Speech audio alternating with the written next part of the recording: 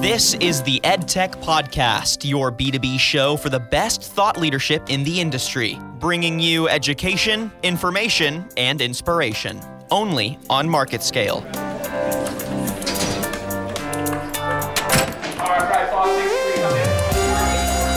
They're no longer sitting there with a pen and paper. Virtual reality is an interesting medium where students can access a wide range of content.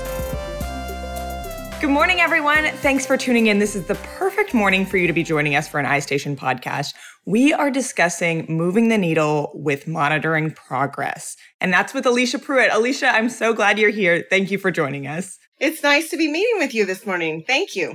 Thanks so much. So I know with school back in full swing, educators, teachers, everyone in the education system is trying to make up for lost time. So how is progress monitoring now more important than ever? Well, one of the things that I think we've done for a really long time is to progress monitor and look for gaps in the students' learning and meet those students where they are. And that has really been a process that we've done in the past. One of the things that I think is really important now is to progress monitor to find those strengths in the students' learning so that we can build upon those and really help to move the needle, like you said. I think it's really finding those strengths to help those students to become better and to become better readers, better mathematicians, better at whatever area of academic place that they're working in. Absolutely. And I love how you said we're now looking for the strengths, that's an important thing to build upon rather than just focusing on what the deficit is. So what is your role specifically within the system and why are you so passionate about making up for this learning deficit? Well, I work in the professional development department. So I get to work with educators, principals, superintendents, and really, I felt like when I was a classroom teacher that I was able to affect change in my classroom. When I worked as a district leader, I was able to affect change within my district. In the position that I'm in now, my scope is so much more broad. I can affect change throughout a state, throughout the country, and really make sure that, I'm helping students and educators across the entire nation. Absolutely. And I love that you have this specific heart and take because you're a teacher yourself. So what should teachers and educators look for when choosing a progress monitoring program? Well, one of the things is that you want to make sure there's a lot of different assessments that assess one area, maybe comprehension or maybe specifically number sense. But you want to look for an assessment that's a little more broad that can really screen and catch those areas of weakness or those strengths like we talked about in the previous question. But also you want to find something that is less invasive. I think all educators have sat and worked through assessments that maybe take about a half an hour a student. And when you have to administer that individually, a half an hour a student takes a lot of time from the classroom. And then that's time that you're not able to teach and work with your students. So you want to find an assessment that is quick, that gets you the information that you need, and allows you to get down to the business of teaching and learning. After so many schools and education systems move to online and digital learning for so long, I know that classrooms are trying to now implement those systems in the in-person classroom. So what are the benefits of using a computer adaptive progress monitoring tool? So actually, it lends itself to exactly what we just said. It allows you to get those students assessed quickly so that you can get down to the business of teaching and learning. But it also allows you to differentiate. I know that when the trainer first came to my school and was telling me that this program would differentiate for my students, I thought, really?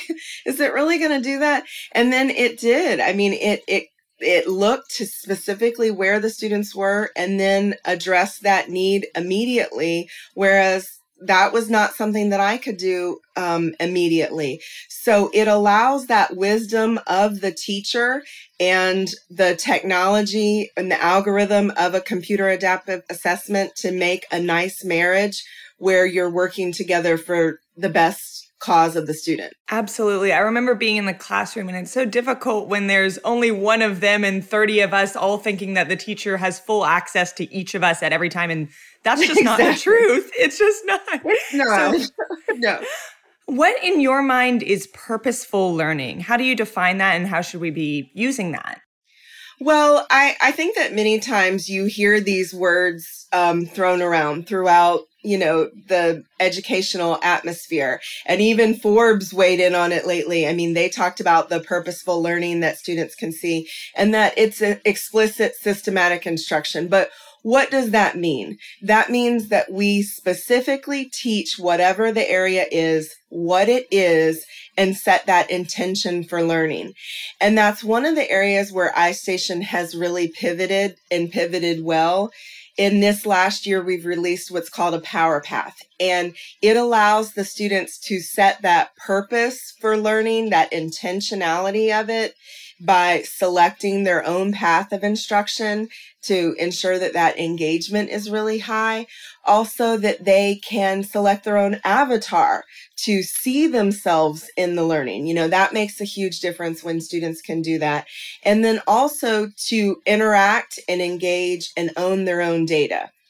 We've been looking at data for years, but when you look at some of those gurus educationally, like Fisher, or if you look at what Marzano is saying about the student ownership of data, that when the students interact with it, their gains can be as high as 32%. So we found that just having the students look at their data, the growth and the trajectory of that makes a huge difference, and it makes it more purposeful. I love that, including the student in on the learning process, letting them see. And it's not this behind the doors, only the teachers and the overheads are talking about it, but they're getting to see where they are in the progress. I really, really like that. That brings me to accelerating learning, another kind of buzzword we're hearing a lot right now. How does that come into play? You know what? That one has been something where we have all learned through the experience, because I know in the beginning we were talking so much about learning loss, and they've really turned away from learning loss to talking about unfinished learning and framing it in more of a positive way for the students and the teachers. And I like what one district is doing. There's a district in the western part of our country, and they looked at specifically what they're calling the gatekeeper standards. And those specific standards are the ones that are most predictive of success when you take that state assessment, when you take the SAT or ACT. So they've pinpointed those specific targets, looked at where the students' strengths are, like we mentioned before, and where their weaknesses are, and tried to make a strategic plan, because you cannot hit all of these things strategically. You kind of have to start at one place. So they looked at those standards and then where the students' strengths and weaknesses are, and developed a plan from there. And that just, it really made sense to me that they would look at those standards. Sometimes the obvious choice in education is what's sitting in front of us. But I thought that was really impressive, the way that they did that. But another thing that we really have to consider is the social emotional aspect of the students and the teachers. Accelerated learning, it sounds like we need to go fast. That's what acceleration means. But in order to do that, we have to slow down and see where the students are emotionally, meet those needs, and also address how the teachers are feeling, because we've all been through a lot of things, and those things need to be addressed before we can move forward. So slow down to go fast. So important. Everything in its own time.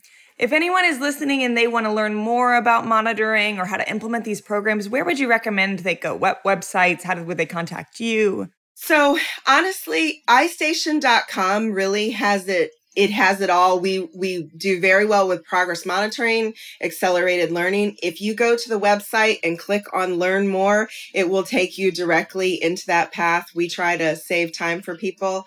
But I would also recommend joining some of those groups on social media. I know that right now there are a lot of things going on social media that are maybe not the best, but there are so many great groups on Facebook and Twitter that specifically deal with progress monitoring and accelerated learning. And almost everything I've seen is positive. It's lifting up for the students and the teachers and real life applicable solutions that you can implement right away. I'm thrilled to hear that support for teachers. And Alicia, I have so enjoyed talking to you. I love connecting with educators, love connecting with women that are so passionate about this. So thank you so much, everyone. This has been an iStation podcast. I've been Courtney Eckerd. That's been Alicia Pruitt. Alicia, thank you. Thank you so much. Nice meeting you. Nice to meet you.